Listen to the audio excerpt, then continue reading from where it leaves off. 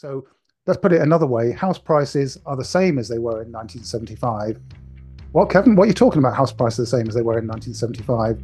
House prices are currently 242 ounces of gold. House prices in 1975 were 242 ounces of gold. So what are you... Welcome to the Gold Exchange Podcast, where we untangle market and policy complexity using timeless economic principles. For show notes and archives, go to goldexchangepodcast.com. Now, on to today's episode. Welcome back to the Gold Exchange Podcast. My name is Benjamin Nadelstein. I'm joined today by the founder and CEO of Monetary Metals, Keith Weiner, and our two guests for the day, Kevin Wadsworth, co-founder of Northstar, Badcharts.com. He's got a background in military meteorology. Never heard of that before. We're going to dive into that today. And co-founder Patrick Karim. Folks, how are you doing today? We've got a nice big call with some of the finest experts, gold, silver, precious metals, and charting. Let's start with you. Kevin, what the heck is military meteorology? I spent a lot of time of my career briefing pilots, the Royal Air Force here in the UK. And I guess a lot of people don't realise when they switch their television sets on and see the weather forecast, the meteorologist standing there saying it's going to be dry, wet, windy, whatever. But there are a lot of organisations that need a lot more detail than that. And the military are one of them. They use detailed forecasting to enable them to complete their missions, their sorties. Clearly, weather conditions at ground level and also high up in the atmosphere are very important for fast jet pilots, for bombers, for making raids into enemy territory and that kind of thing. So turbulence, icing, really, that's what led me to what I'm doing, actually, the technical analysis side of things, because I realized after 34 years of doing that and predicting the future by gathering evidence from the atmosphere, that you could do exactly the same with price charts for gold, silver, and as it turns out, anything, including cryptocurrencies. You apply the same evidence gathering technique. What you end up with is the same thing as a weather forecast. You end up with a probabilistic outcome that tells you what is most likely to happen, not what will happen, but what is most likely to happen. So when I was standing there briefing the pilots, they wanted to know if it was likely to be suitable for them to complete their missions. And it's the same as saying if gold is likely to meet its target near $3,000 or whatever. So that's what that's all about. And Patrick, let's jump to you. I know you weren't a military meteorologist, but what was your background? How'd you come to charting? Goodness. Well, most of my career was as an IT specialist, Linux, AIX, Unix, and I totally retired from that like maybe 2 years ago now. So yeah, with Kevin there, we started Northstar, Badcharts.com, but I've been chart trading like since 2006. But right before that, I was like everybody, I had some money coming in, and then I just Google what to invest in. Of course, you find all the penny stock scams and all the news related type of advice. But if you go on Yahoo Finance and then you see charts are like 3 months, the default, you couldn't see anything, and it was just like a miracle I didn't get wiped out multiple times. And then one day I just read Stan Weinstein's Secrets for Profiting in Bull and Bear Markets. And he just had a way of saying, look, it's not the news. The news is often late. Look at the charts, analyze the price structures, and you're going to probably get in when the insiders are starting to buy. They tell the secretaries start to buy, and then it starts cascading out.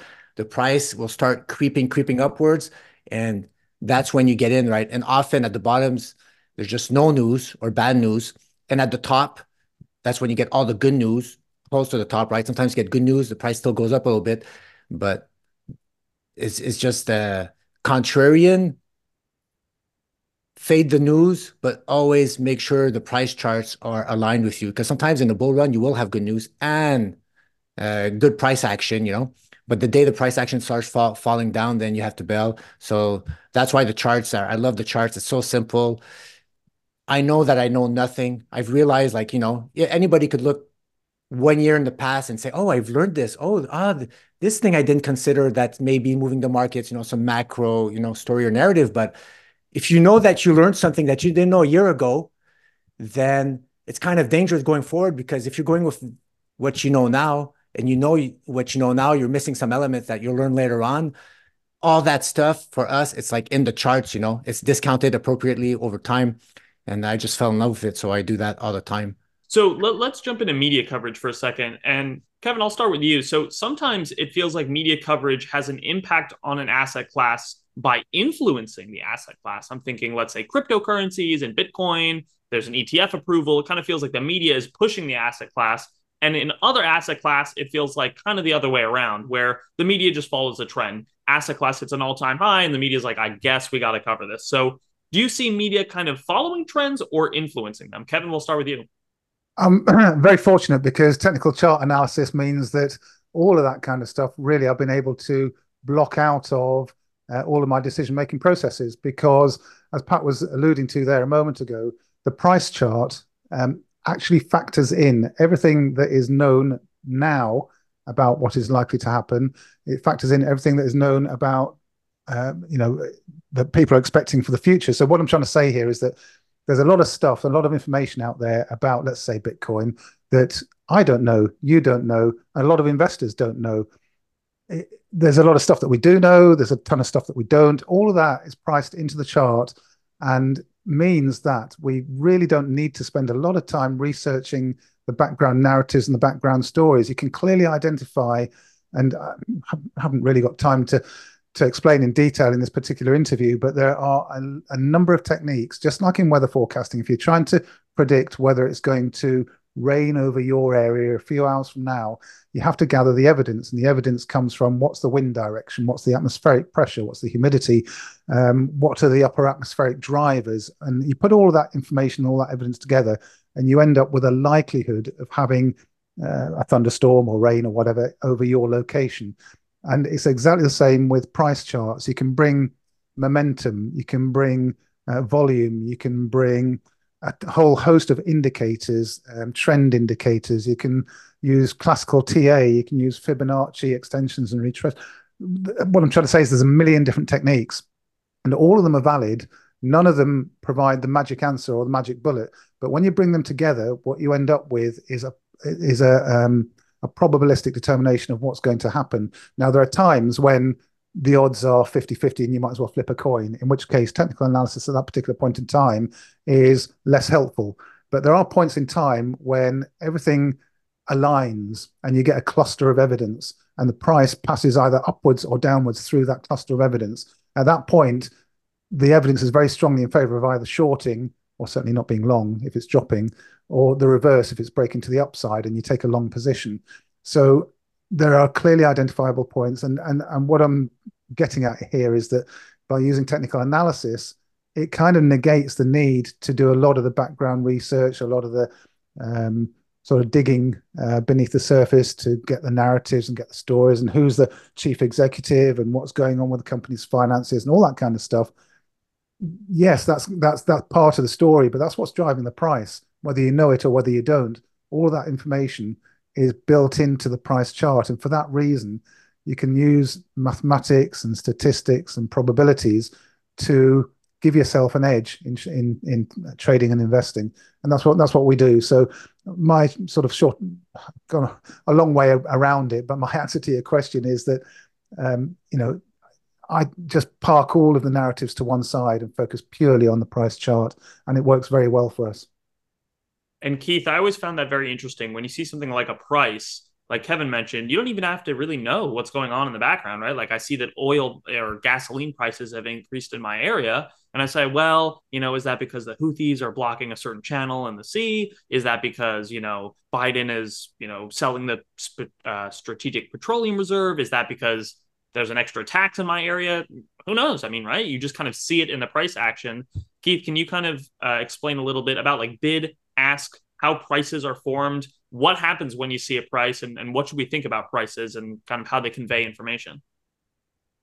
Well, that's a broad set of topics. I mean, obviously, when you see the price of gasoline moving up, I absolutely agree with what Kevin and Patrick were saying. That takes into account everything that happened. Well, maybe the Houthis are blocking oil going this way, but there's a pipeline that takes it that way, and so it's not neutral. And even though the news says, "Oh my God, they're going to drive the price of oil up to, or gasoline in California up to $15 a gallon," and it doesn't happen because the media, just overestimated it or whatever. But you make a really interesting point that in any live market, there isn't one price, but two prices. There's bid and offer. And the bid price is potential buyers that are standing ready if they get their price. That's what they want. And it's not worth more to them than that for whatever reason. So suppose we're talking about crude oil, who's the bid? It's a marginal refiner that says, okay, if at this price, knowing what he's going to sell the petroleum distillates for, this is what he's willing to pay for crude right now. And until the price on his distillates moves, when his distillates markets move, then he doesn't want to pay more or less. And the offer price is the marginal producer of crude, who knows how much his inventory is, knows what his supply looks like, knows when the next, let's say ship or tanker is coming, and says, okay, I'm willing to do it this. So if you come to market and you need to sell right now, you're going to hit somebody's bid. If you come to market and you need to buy right now, you're going to hit somebody's offer or ask price. And then the counterintuitive thing is that the ask is actually formed by the competition amongst the buyers. Because every buyer who comes and hits an ask actually lifts the ask price or the offer price. And every seller who comes to the market presses a bid price. And so it's a competition between the marginal sellers that are pressing bids and the competition between the marginal buyers that are lifting offers. And then there's the market maker that will tend to maintain a consistent spread. So if you're pushing the bid, that will tend to pull down, the offer as well. Although obviously it's a little bit elastic and there's a little bit of lag there as well. How do you think about the significance of things like liquidity or spreads, and especially volume? Because obviously certain asset classes have different levels of liquidity and volume. Does that really tend to matter? How should a layman or a retail beginner investor think about something like volume? Does it really matter or not so much? It definitely matters. It definitely matters. And on two aspects, of course, we're not financial advisors, but often what comes to people's attention and then to mine, penny stocks, 10,000% gains. But the stuff starts from a penny. It goes up to $1. I don't know, it's 10,000%. It looks great, right? People always imagine, I'm going to put 100K there and bam, I have a Lambo, right? But the liquidity in those stocks, the volume might make so the spread between the bid and the ask, it'll never get filled, because if you dump too much money and you really want to get in, then you're going to consume all the ask. And after that, it's just going to, the price is going to go out. So you're going to get slippage. You're not going to get the price you wanted to. That could be a huge percentage. And also on the exits, if you're in a small cap stock, which you have 100K, but after that, the daily volume, I don't know, transacts 10,000K, and there's a problem and you want to sell, man, you might not even be able to sell at a click. You're stuck there. You're stuck. Bam, bam. You could be 30% lower by the time you get out. So for noobs or for anybody, guys, just go for high liquid stocks, the highest liquidity, the ones where you could dump 1 million, 100,000, and you won't even hurt the spread, right? You're going to get filled instantaneously, pretty much at the price that you want. Just like the Forex market. I used to love trading Forex because that's the most liquid market in the world. At four decimal points to the right, man, you get filled. It'd be maybe the commission, depends what broker you have, it'd be tiny. So you get great fills in and out, precision. So the volume is super important just for the technical aspect of trading. And you'll see that you don't make money off the percentage moves you do in the stock, like people clickbait you into thinking, because an instrument goes up 100%, I can make as much money with an instrument that moves 3%. It's all a question of position size, where you could anchor a sell stop safely to have a bigger position size, and then your reward where your target is. Because look, if it'd be all about percentage moves in stocks, nobody playing Forex. Forex barely moves, yet people are making tons of money because they have huge position size, highly liquid, able to go in and out with low spread. But also volume, or maybe Kevin's going to talk about this, is the volume, the amount of transactions you have. So in TA, you have a lot of people like in a base, the price is going to stay in a range for a long time. And that's volume. So we call that volume profiling. You'll see it on some of my charts. It's like a mountain on the right-hand side. So often people see volume per candle, but I can have volume per price. So that tells me something. Often it's going to go and it's going to look like a pyramid. As soon as the price starts sliding above that high volume node, it's like the equilibrium that was maintained for 5 years, 10 years, is trying to rupture, and the market's it's going to try to slide to a new fair value somewhere else. We don't know, probably at the next resistance level. So the importance of volume is as soon as you start breaking out above volume per by price per price, then that's giving you clues that that volume node will become support and help you propel up. And on the contrary, if you have a huge topping pattern with a lot of volume and you're buying and you're hoping to have a target above that, it's like you're trying to go to cross through a freeway barefoot. You're going to get trampled, right? There's too much traffic. And you're going to get just pushed back down. So that's the two ways I think people could use volume is for liquidity and for entry to make sure you're above it, which is it's support in that case, not resistance. So you have a higher probability of having a successful trade.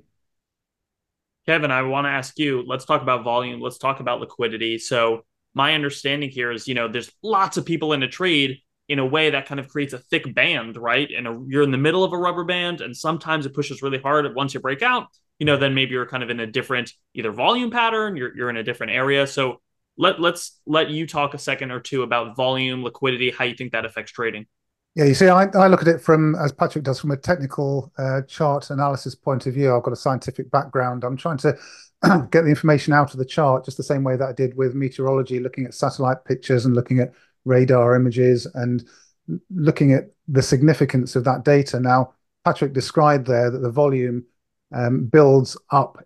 When price spends a long time in a trading range, there's a lot of buying, a lot of selling going on. The volume is shown clearly on technical analysis charts there. But it's not just the volume that begins to define what's going on at that point, because you have a number of other technical indicators on the chart that you can display using the type of technical chart analysis tools that people use. TradingView, for example, is one. There are many others. And you can identify those breakout levels as that volume builds up and produces that volume node that Pat was talking about.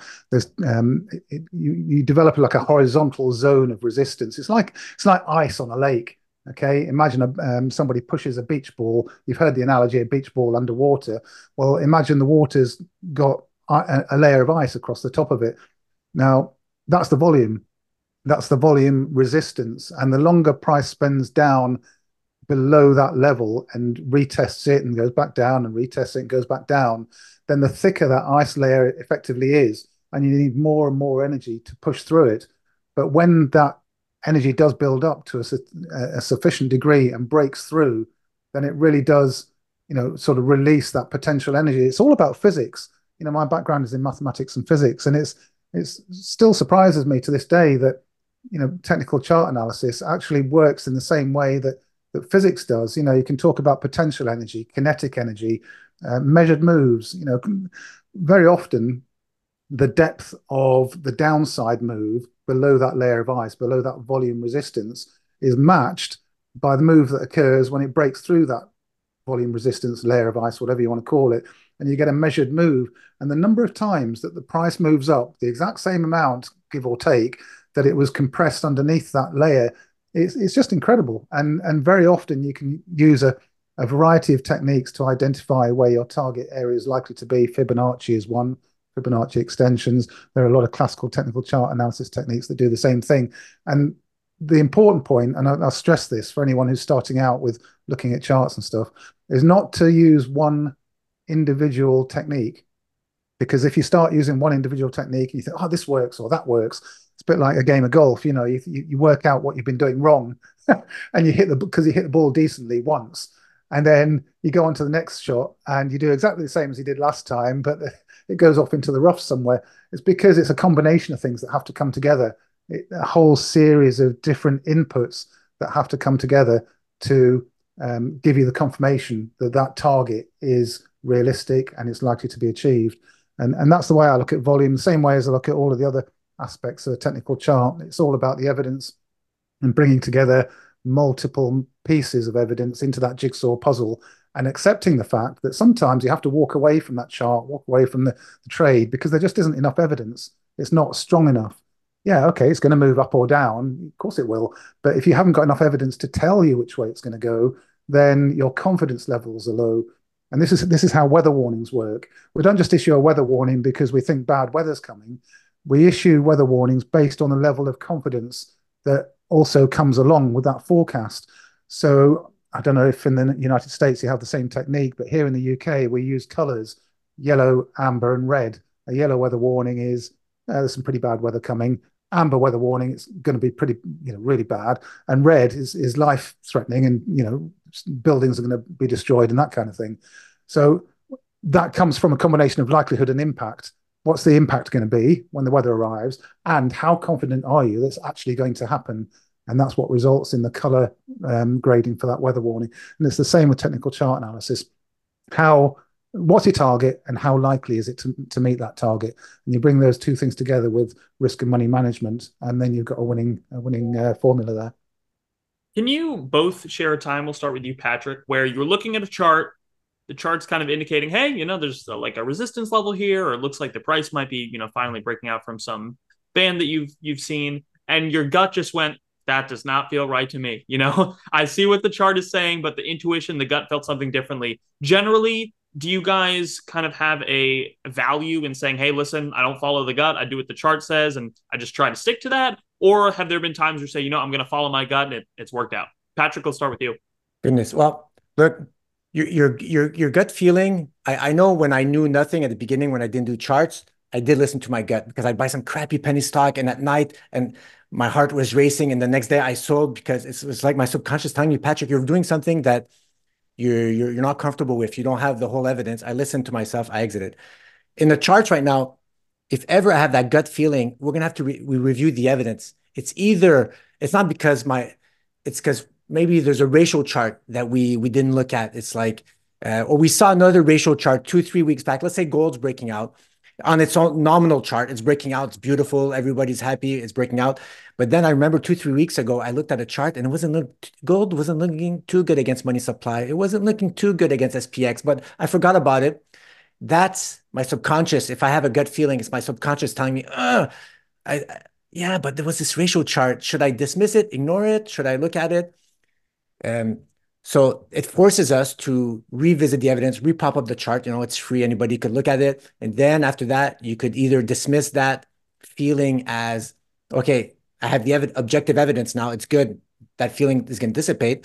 And if the evidence says, okay, well, it's more 50-50 chance now, we might decide, not because of the gut, but because on the reviewed evidence, we'll say, okay, well, I rather an 80% chance than a 50% chance. And then we'll just maybe not take the trade, or maybe risk less than we would have normally have. We would have done something, but you need to always review the evidence. If you have a feeling, then it's better to see why. Don't treat the symptoms. You can, but go at the root cause, understand why you're having that feeling, of that gut feeling that you're not quite sure about that situation. So yeah, that's how I'd answer that there. Find the root cause of why you're not sure about that trade. And yeah, look, this is the best game in town. Once you understand the rules of chart trading, it's like, I don't have to swing at every pitch. If you don't like that pitch, don't swing. It's your money. You're on the sidelines. It's not a lost opportunity. Often the newbies, oh, Patrick, you didn't play whatever Bitcoin. It went up 10,000%. Yeah, well, I don't care. I didn't lose any money. I was out. I was maybe making money with uranium, with something else, So there's no FOMO. And stepping aside, there's nothing wrong with that at all. Even if the price does go up after you stepped aside, it was still not wrong to exit, because you could always re-enter. There's tens of thousands of instruments you could play, guys. So yeah, it's like, if you'd be able to marry 100 women, you would, right? Right? My girlfriend says no. Kevin, not a great analogy, Pat, probably. Yeah, if I'm not on the next Gold Exchange podcast, it's because my girlfriend has killed me. Kevin, let's jump with you. So let's talk a little bit about risk, intuition, because I know a lot of times we've talked with some other experts. Spencer Jacob from the Wall Street Journal has written some interesting books about retail traders and how generally they're kind of on the opposite sides of a lot of these trades that they really shouldn't be. And, sometimes they'll say, well, who's on the other side? Like, who is taking these really, bad deals, bad trades? Often it's dentists. No offense to dentists. My dad's a dentist.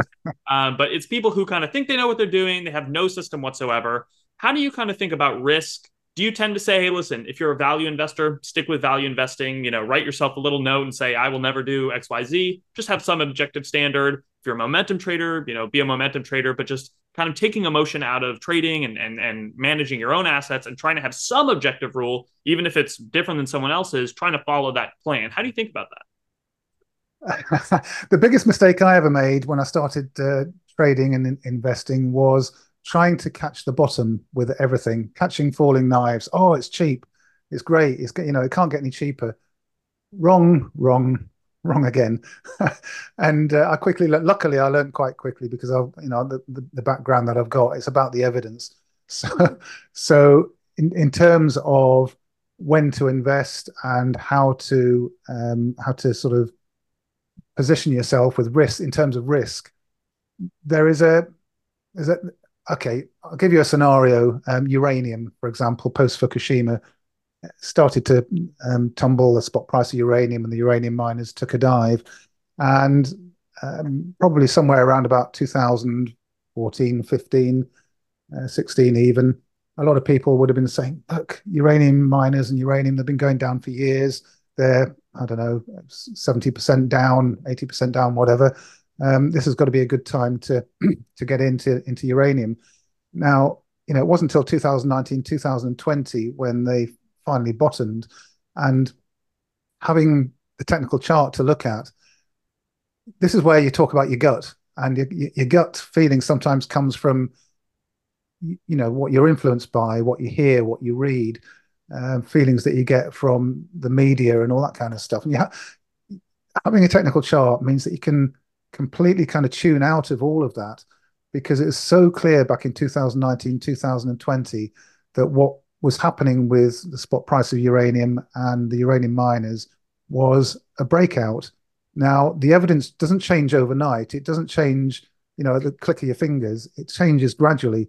And as an investor, it's down to your own personality and your own attitude to risk, at which point you want to start either scaling in or taking a position in whatever way you want to take your position, all at once or bit by bit.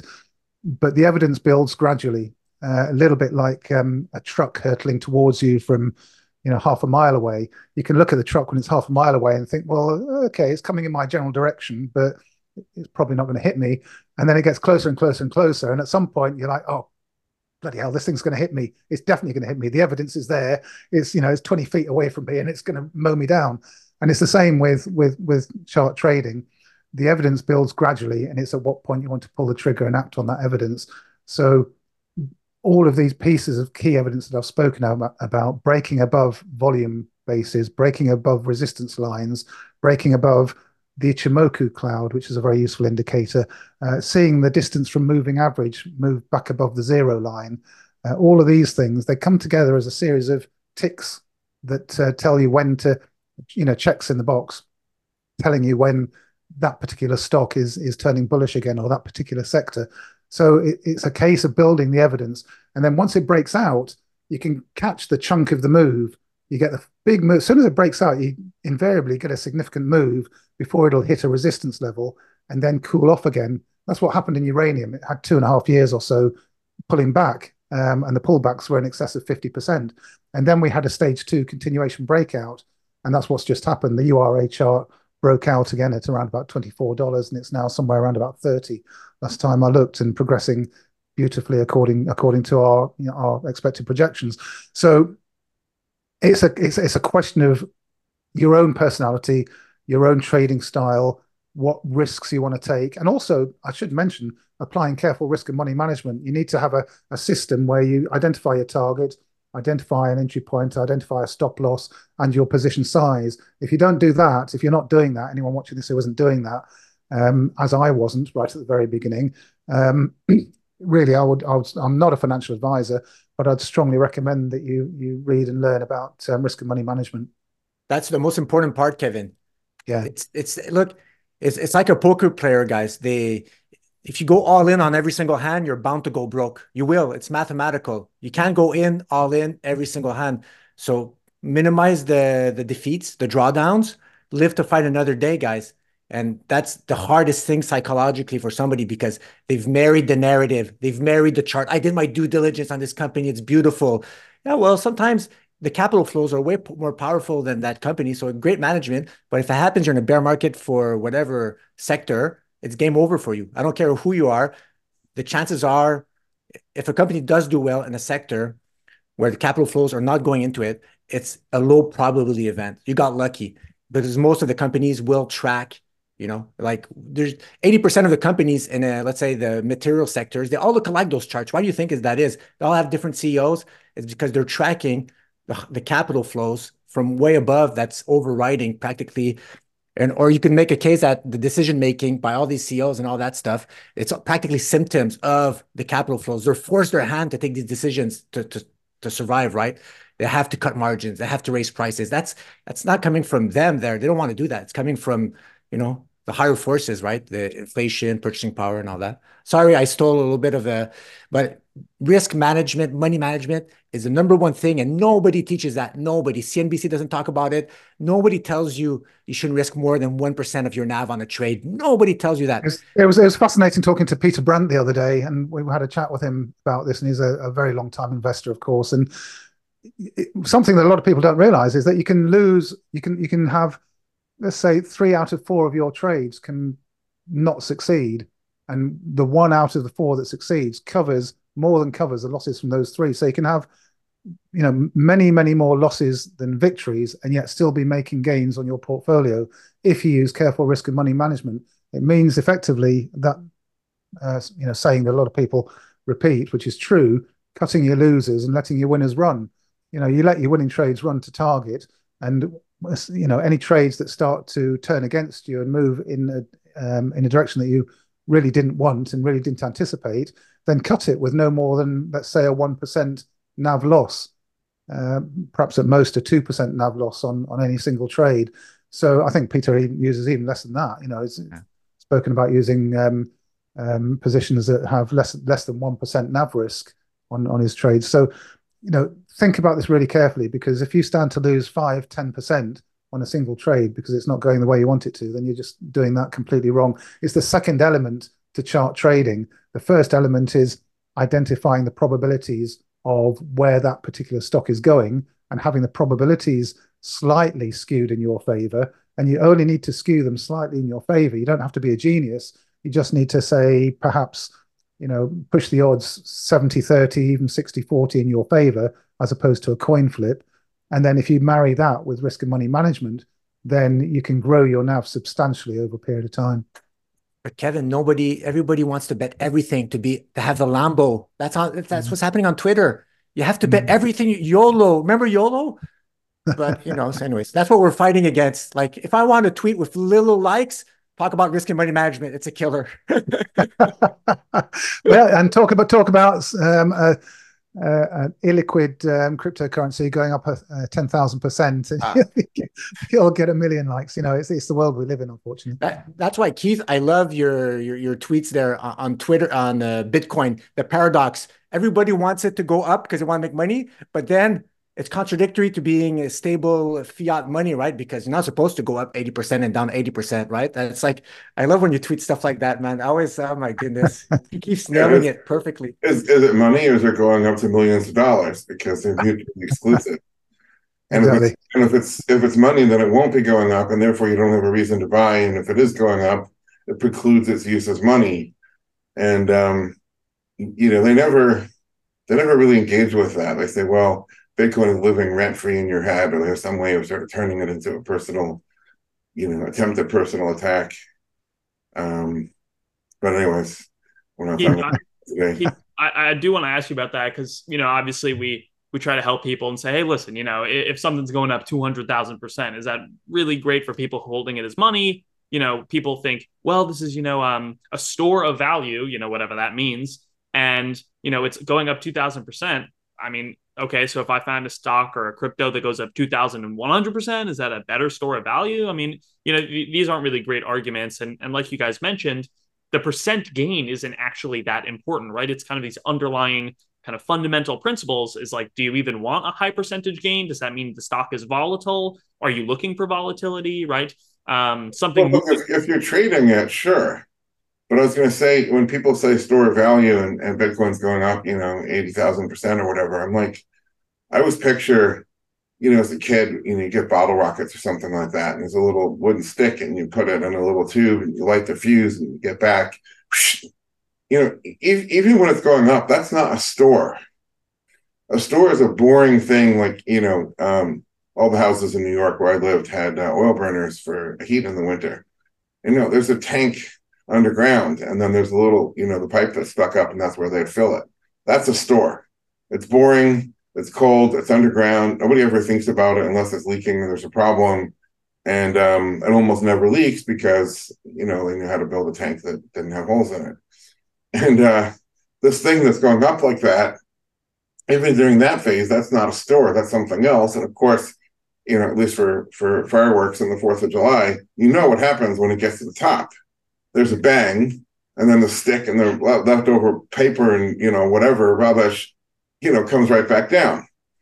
And now if you're trading in and you can time that, if your chart tells you that's going to happen, great, have at it. But don't tell me this is money. Don't tell me this is a store of value. Don't give me all the rubbish economics that the Bitcoiners, give, because none of that stuff is true. And I guess getting back to what you guys were saying, 20 minutes ago, it's a narrative that people tell themselves to maybe make themselves feel better along the way. But there's no validity to that. It's just a narrative, nothing more. And there's something else that I'll add to that. If you're talking about gold and you're talking about currencies and you're talking about the stuff that we all need to buy on a daily basis, people will. I'll just make a simple statement here, which might drive the point home to a lot of people. House prices have gone up, right? House prices have gone up 1,000% since 1975, at least 1,000%. Wrong. No, they haven't. House prices have not gone up 1,000% since 1975. It's the value of your paper currency that you're purchasing that property in that is devalued, essentially. So let's put it another way. House prices are the same as they were in 1975. What, Kevin? What are you talking about? House prices are the same as they were in 1975.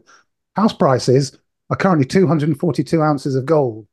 House prices in 1975 were 242 ounces of gold. So what are you trying to tell me here? What's the currency? Are you telling me this paper stuff that is handed out by the US government, the British government, the Eurozone, is that our currency? Because if that's our currency, then everything around us that we need to, that we need to survive, whether it's houses, food, clothing, all of the utility bills, they're seemingly going up and up and up and up, but they're not. It's an illusion. It's a complete illusion. Gold stands there throughout time, throughout history, throughout the centuries, and it just acts as people call it a pet rock. Well, what you just said there, Keith, is very true. It's boring, it's tedious, it doesn't do very much. But hell, if you wanted to buy a house and you had gold back in 1975, you can get your house for the exact same amount of gold as it cost you back in 1975. So let's have a proper conversation about what we mean about currencies and what should be a currency and what shouldn't be a currency. Well, Kevin and Patrick, I'll do the good news, which is that monetary metals, we pay a yield on gold, paid in gold. So gold actually does do something. It is not a shiny pet rock anymore. Sorry, Warren Buffett. So with that yield on gold, obviously, if you were earning from 1975, you could probably pay for a house by now in those ounces that you earned. But I really do like that point. And, we say that a lot on the podcast. Hey, you got to think about gold as kind of the center of the monetary universe, all these kind of other paper products. Like you perfectly mentioned, if you're living in Venezuela, did your house really appreciate 1,000%? Or is it possible that the Venezuelan bolivar is now pretty much worthless? Well, that's the funny thing. If I can just jump in, when it comes to, I guess we'll call it, Banana Republic currencies, everyone gets. You don't measure gains in terms of bolivars or Zimbabwe dollars or these sorts of things. Turkish lira, right? I mean, everyone gets. Attempting to use this as a unit of measure is fallacious. When it comes to the dollar, the euro, the sterling, the people who know that about the bolivar and the Zimbabwe kind of forget that, and they say, "Well, gold went up." Well, did they? And then they say, "Buy gold. Gold's going to go up because the dollar is going to be wiped out." Well, okay, is it gold going up or is the dollar being wiped out?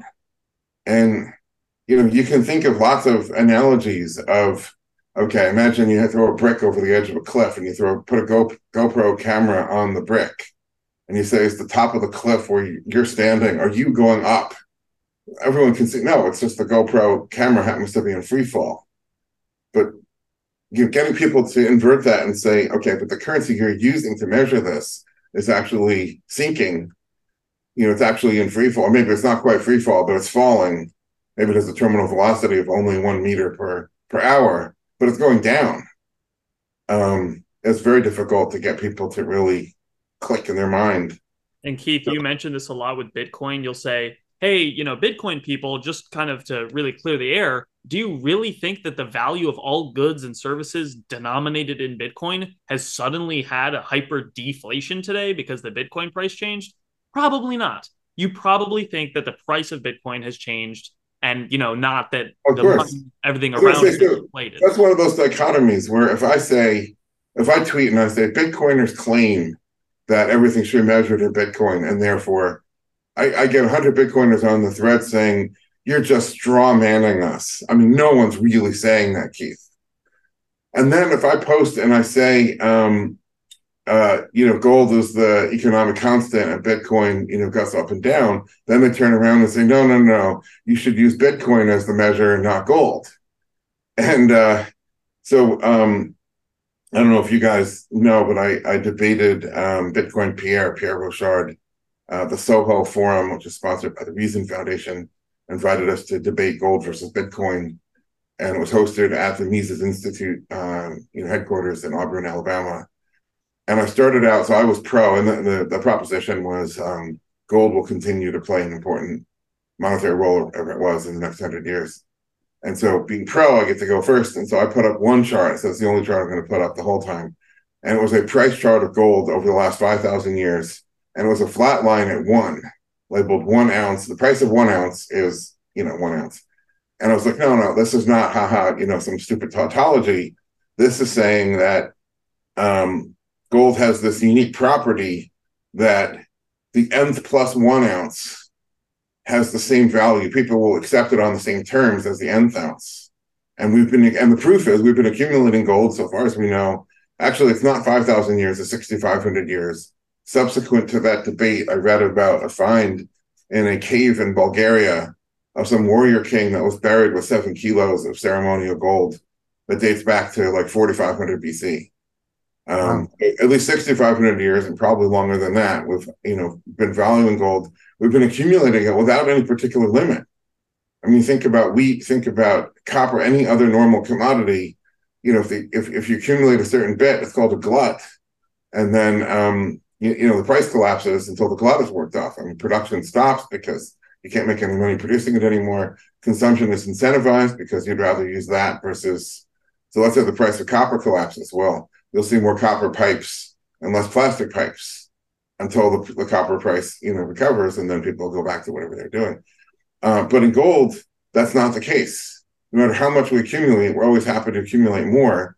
And, the miners produce 3,000 plus tons a year of more gold to add to what we've already accumulated.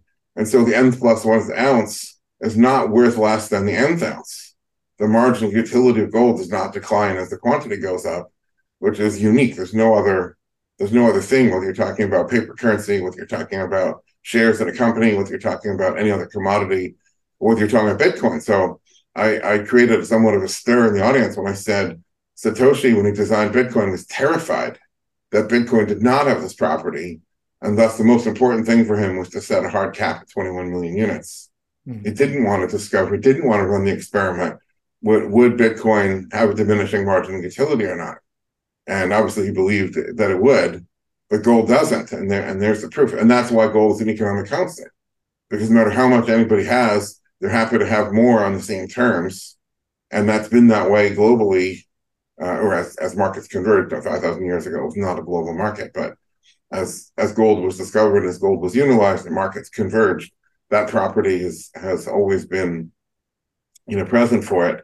And that's what makes gold the economic constant. So it is appropriate to say, if you can point to a particular house in, Devon and say this house was 2 ounces back in 1975, and then you go to that same house today, which is listed and it's 242 ounces, regardless of whatever happened to sterling in the meantime, it is appropriate to say the value of the house hasn't changed. It's only the paper currency with which most people attempt to measure it. And if the house did go up in gold terms from 142 ounces to 242 ounces, you can say, well, there's a net inflow of, I don't know, wealthy Londoners who are looking for a seaside, vacation home or whatever, Airbnb. I don't know, whatever people would be buying houses in Devon for. But you could say that yes, there's more demand for these than there was in the 1970s, and the price has gone up as measured objectively versus as measured in sterling. Yeah, and it's so clear when you look at the chart, actually. I mean, the price does, of course, fluctuate in ounces of gold. It goes up, it goes down, it goes up, it goes down. But the net effect over the 50 years is that it's gone sideways. When you zoom out, the whole thing's just gone sideways. So it's clearly a different mechanism to what is going on with houses priced in US dollars, which is just a line going from bottom left to top right. Much as anything priced in US dollars is. It's a bottom left to top right chart, and it's in complete contrast to the value of the house in gold. It's exactly static going back 50 years, despite those fluctuations up and down. The fluctuations are very controlled, and as you say, they will be there because of particular demands at particular points in time or particular drops in demand, not because the government is coming along and printing gold out of thin air. Which is, of course, what they're doing with pounds and euros and dollars. So one topic that always comes up in this gold, kind of thing is gold's going to go up more, equity's going to go up more. And I wrote an article, I should probably refresh it, Ben. I don't know if you remember the one, it's probably 8 years ago or something. It was like way pre-COVID. And it was looking at that issue now, assuming that gold is the, economic constant. To say that gold is going up more than shares basically is saying that shares are losing value. That's not something anybody should be wishing for. I mean, if you want to live in modern civilization, you shouldn't be wishing for the entire industrial base to be degrading. But a successful company is going up in money terms, or should be. And if it isn't, there's much greater problems. And it gets back to, I think a lot of people say this, not just me, but hey, gold bugs, be careful what you wish for. I mean, if gold is $20,000 an ounce, you may feel you're rich, but you may be living in a society where, if anybody knew you had that gold, they would kill you for it. And you can afford to buy a Ferrari, but you wouldn't be driving around because they would trash it, Yeah, I mean, look at Venezuela and the Bolivar, right? Like in Bolivar terms, gold has done incredibly well, but I can guarantee you anyone living in that country would much prefer that the currency or gold was much lower and their currency much more stable. So I want to imagine driving a Ferrari around in Caracas. I mean, you're going to get carjacked at gunpoint. Like, horrible, horrible things will be going on. Yeah, okay, sure, the gold's worth a lot in Bolivars, but is that the world you want to be in? Right. So, guys, I want to end the podcast with some rapid fire questions. There are a bunch of disparate topics. We'll start with Patrick, we'll go to Kevin, and we'll end with Keith. I'll fire them out. You can give as long or as short as an answer to the question as you want. So, Patrick, we'll start with you. Swiss franc versus the dollar. Which do you think will depreciate relative to gold the most in 2024? In 2024, goodness, why'd you put such a short time frame like that? You can change the time frame if you like. I'm happy with it. Longer time frame, definitely the US dollar will depreciate more versus gold, according to the chart I've had now. I think I even put that on one of tweets replies. 2024, it all depends if we have a market event, because if we have a market event, GFC, the gold silver ratio jacks up, the DXY jacks up, and but I'm not even sure about that, because I even during the drawdowns, the Swiss franc is able to hold pretty much its power versus gold, but it does better when gold is outperforming the US dollar. The Swiss franc holds its purchasing power better. But okay, for 2024, goodness, right now with the technical chart breakdown we have for the US dollar versus the Swiss franc, I would say the Swiss franc is going to outperform the US dollar, so it will hold its value better in gold than the US dollar. That's until that breakdown's overridden. That's my final answer. Did I win? What's a prize? A gold coin? I hope one day when I'm rich enough, I'll hand out gold coins for fun guesses. And okay, Kevin, fun guess. What do you think? Swiss franc, dollar, who's going to depreciate more relative to gold? I think everything Pat's just said there is perfectly correct. I mean, it's not all the time that Pat and I have exactly the same views, but I can't find anything in what Pat just said there that I particularly disagree with. So yeah, I'll go with exactly the same answer that Pat's given there. You're Keith, you might be cheating, an Kevin. interesting one. Sorry, Pat, I am cheating.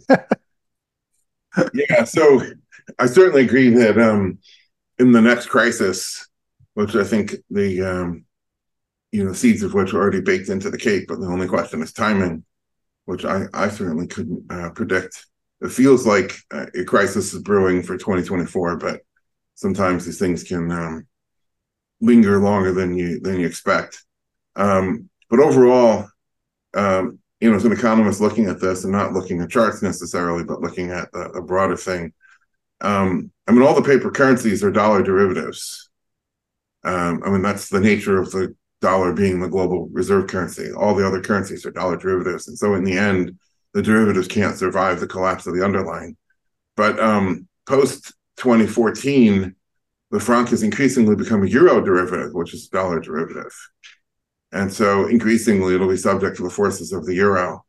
And I wouldn't necessarily say 2024, but I think the broader trend and the broader forces, on the franc will be driving it down relative to the dollar. Okay, next rapid fire question. Which asset class do you think is more underrated? Patrick, we'll start with you. Precious metals or commercial real estate? Oh, goodness. It's so weird. I'm trying to flash back. I did a chart of real estate priced in gold, and seriously, there was a huge crash for gold versus real estate. Real estate went up, and now it's like at halfway mark. Honestly, I think right now, I'm not even looking at the charts. I think it's like fair value, like almost a historical fair value where it's either gold that's going to appreciate versus real estate or the inverse. So right now, I think it's like it's a wash. There's room. They're fair value now. Like I'm just visualizing in my head their 20 or 30, 40-year chart there that I've done in the past few months. So I think they're everything's perfectly balanced right now. I like it. A tie. Okay, Kevin, what do you think? Commercial real Yeah, estate, precious yeah, I metals. saw the chart that Pat was talking about, and he's right. It is pretty much fair value. But if you're looking at undervalue, I'm tempted to say silver, precious metals, gold is back at all-time highs, and it's looking to make a big move one way or the other. I mean, it's consolidating above $2,000. It's got itself an opportunity to have a move up of $700 or $800 here. That would be the measured move, but the gold to SPX ratio is giving us cause for concern. It's not breaking to the upside, and in fact, on a shorter time frame, it's slightly breaking to the downside. Silver anywhere below $25 is exceedingly good in inverted commas value, and you would expect that over the next several months to maybe 18 months, something like that, that silver will have its day in the sun and make that big move that everyone's waiting for towards the $50 area, and then and then beyond that in years to come. But the technical chart analysis shows that silver hasn't made that critical breakout beyond the 26 to 28 level, which is crucial. But undervalue and potential for a quick 100% move, I would say silver, and gold's move perhaps somewhere of the order of maybe 70%, 60% when the breakout is finally confirmed. But we do need that gold to SPX ratio to really show signs of life. At the moment, capital is, and those ratio charts, by the way, for people perhaps wondering what we're talking about with ratio charts, is just comparing one asset against another to track capital flows. So if capital is flowing disproportionately towards stock markets, then that's going to suck some of the life and some of the energy out of precious metals. And you can watch these ebbs and flows between things like even Bitcoin and uranium. You can do a Bitcoin to uranium ratio, and you can see the way capital ebbs and flows between those two markets. It doesn't mean they're particularly correlated in any meaningful way. It just means that you can spot when one market is outperforming the other and when capital is disproportionately flowing into one market versus the other. And gold to SPX is giving us some headaches at the moment. It's a little bit of a concern, and we won't be happy really until it gets above 0.5 on the gold to SPX ratio. Keith, I want to send it your way. Most underrated asset class. Do you feel in real estate, or do you think maybe the precious metals are underrated right now? I think, I mean, if we're talking commercial real estate, Mm. you got to break it down in different sectors. So I think warehouses may do pretty well because there's a lot of logistics stuff going on, for more and more consumer, let's say, package delivery. But the flip side of that is retail, which I think is headed for a train wreck, and office space. So here I am, Monetary Metals headquarters. We're in a building here called the Scottsdale Galleria, which had been retail at one time, but didn't work. It was completely redone as a giant commercial office, thing. And it's mostly dark. I mean, the parking lot is almost entirely empty. How long can this go? I think right now there's still major corporations that are tenants that just haven't figured out how much to downsize their footprint, like what's the reality of how many people want to come to the office versus work at home. But when all that gets sorted through, the need for commercial, like office real estate is surely 50% at most of what it was in 2019. And I don't think people really are grappling with what that means. I mean, all these, the owners of the properties are all in debt, which means they're all going to default. The banks will become the owners, and that will cause huge amounts of distress in the banking sector, as you can imagine. And then when that gets sold back to the market, the new developers will own these things at a much lower price. That might be a great time to buy in, but I can't imagine owning this asset right now with that sort of Damocles hanging over your head. Now, the charts may not say that. This may not be imminent.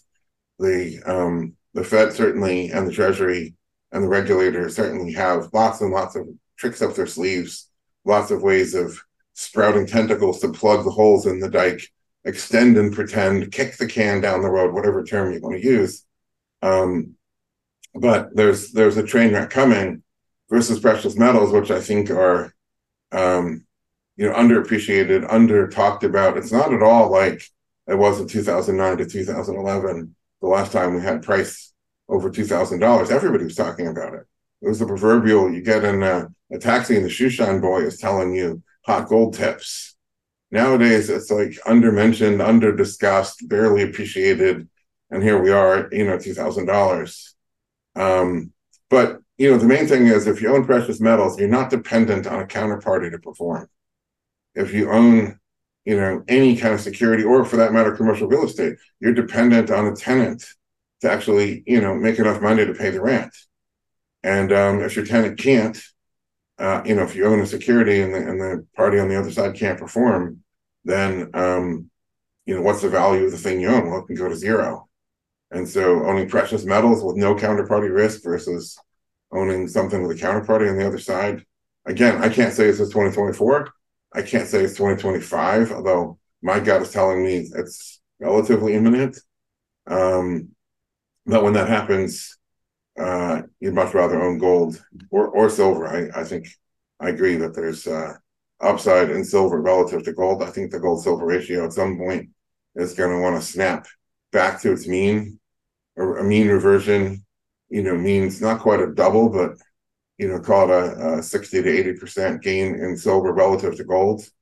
So obviously that'd be a big move in the silver price. Okay, final rapid fire question. Patrick, we'll start with you. You get one idea, you get to completely wipe off the face of the earth. No one knows about it. No one's ever heard about it ever again. People were thinking, oh my gosh, Patrick's the dumbest guy ever. You can just wipe that idea completely off the face of the earth. Any idea you get to pick, what would you choose? It's trading related, anything? Anything. Something that it's like the invention of lie there. Like nobody knows how to lie. Yeah, totally. Wow, maybe that's a good one there. Goodness, I'm not sure I would eliminate anything. Seriously, it's because that's what I understand. Because if I debalance something, then what I think is good now might not be there, right? It's like I'm going to be affecting the balance of everything, the butterfly effect or anything. So I probably have to say for better or worse, I would just probably just keep everything like it is now there. It's I don't know what philosophy you could attach to that there, but Knowledge it's is like good, I guess. yeah, often in my life, I've seen the kids they could have done that and then it would change. But I look at myself, there's these tiny decisions that happen that lead me today that I'm talking to you guys. And if I would have removed one of those things, I'm like, Kevin's my worst enemy, like in an alternate universe, right? So, Patrick, we wouldn't want you anywhere but here on the Gold Exchange podcast. Kevin, right. we're happy that in this universe you guys are friends and that you're on the show. What's an idea you might say, you know what, we could live without that? Social media. There you go. Get rid of social media. That's a double-edged sword that comes back to haunt us all the time. Seriously, I mean, it's social media is a great thing, but it's also a breeding ground for some real nasty, almost like evil people out there on the internet. The internet is, and social media is. I don't know. I was, I'm old enough to remember times before internet, before social media, and I kind of hark back to that sometimes where people, really had to, I don't know, converse more, talk more, read more, spend more family time. It's so many distractions. But then, like Pat said, you take it away and butterfly effect, and you can end up causing more. Well, back to you guys wouldn't be here on the Gold Exchange if it weren't. Exactly. So there you go. And some people might be very pleased about that. So they'll be saying, yeah, thank goodness for that. So yeah, it's hard to think of something that you would definitely want to get rid of, but social media, or at least the bad side of social media. If you could have social media without all the bad stuff that goes with it and the damage that it does, that'll be an ideal world in a way, but it ain't going to happen, is it? You have to accept the bad with the good. Well, all the people who are awesome on social media, never post a nasty comment, and just love charting, gold, precious metals, you know who to follow. Keith, let's go with you. What's an idea maybe you want to say, we could probably go without that? As soon as you asked the question, I thought, well, it's obvious what I want to say to that, which is this pernicious idea that monetary policy can make anything better, that by screwing around with the definition of a kilogram to benefit sellers or buyers of products, or screwing around with the definition of a meter to somehow make building, engineering, or construction better, screwing around with the economic unit to make the economy better. This idea of monetary policy and central planning, if we can get rid of that, yeah, there'll be a lot of ripples, a lot of butterflies, but all of them good. In a much better world. Guys, I want to thank you so much. Before we end, where can people find more of your work? Patrick, we'll start with you and then jump to Kevin. Northstar Badcharts.com, but on Twitter it's a wild west, guys. So if you want all the fun stuff, go on Twitter. If you want more, NorthstarBadcharts.com. Kevin, I know the people are going to love you on social media. Where can they find you? Yeah, it's at Northstar Charts on Twitter, and you can find me on LinkedIn as well, Northstar Charts, and as Pat said, the same website, of course, because we are business partners. Guys, I want to thank you so much for coming on the Gold Exchange podcast. It was really fun, and we'll check the charts, but we're pretty sure we're going to have to see you again. That's right. Good stuff. Thanks for having us on. Really appreciate it. We're starting meeting you guys. This episode was brought to you by Monetary Metals. Monetary Metals is a different kind of gold company. Others buy and sell gold. Monetary Metals operates the Gold Yield Marketplace, a platform of products that offer a yield on gold paid in gold to investors and institutions, and are gold financing simplified, reliable financing denominated in gold with a built-in hedge for gold-using and gold-producing businesses. To learn more, visit www.monetary-metals.com. See you next time.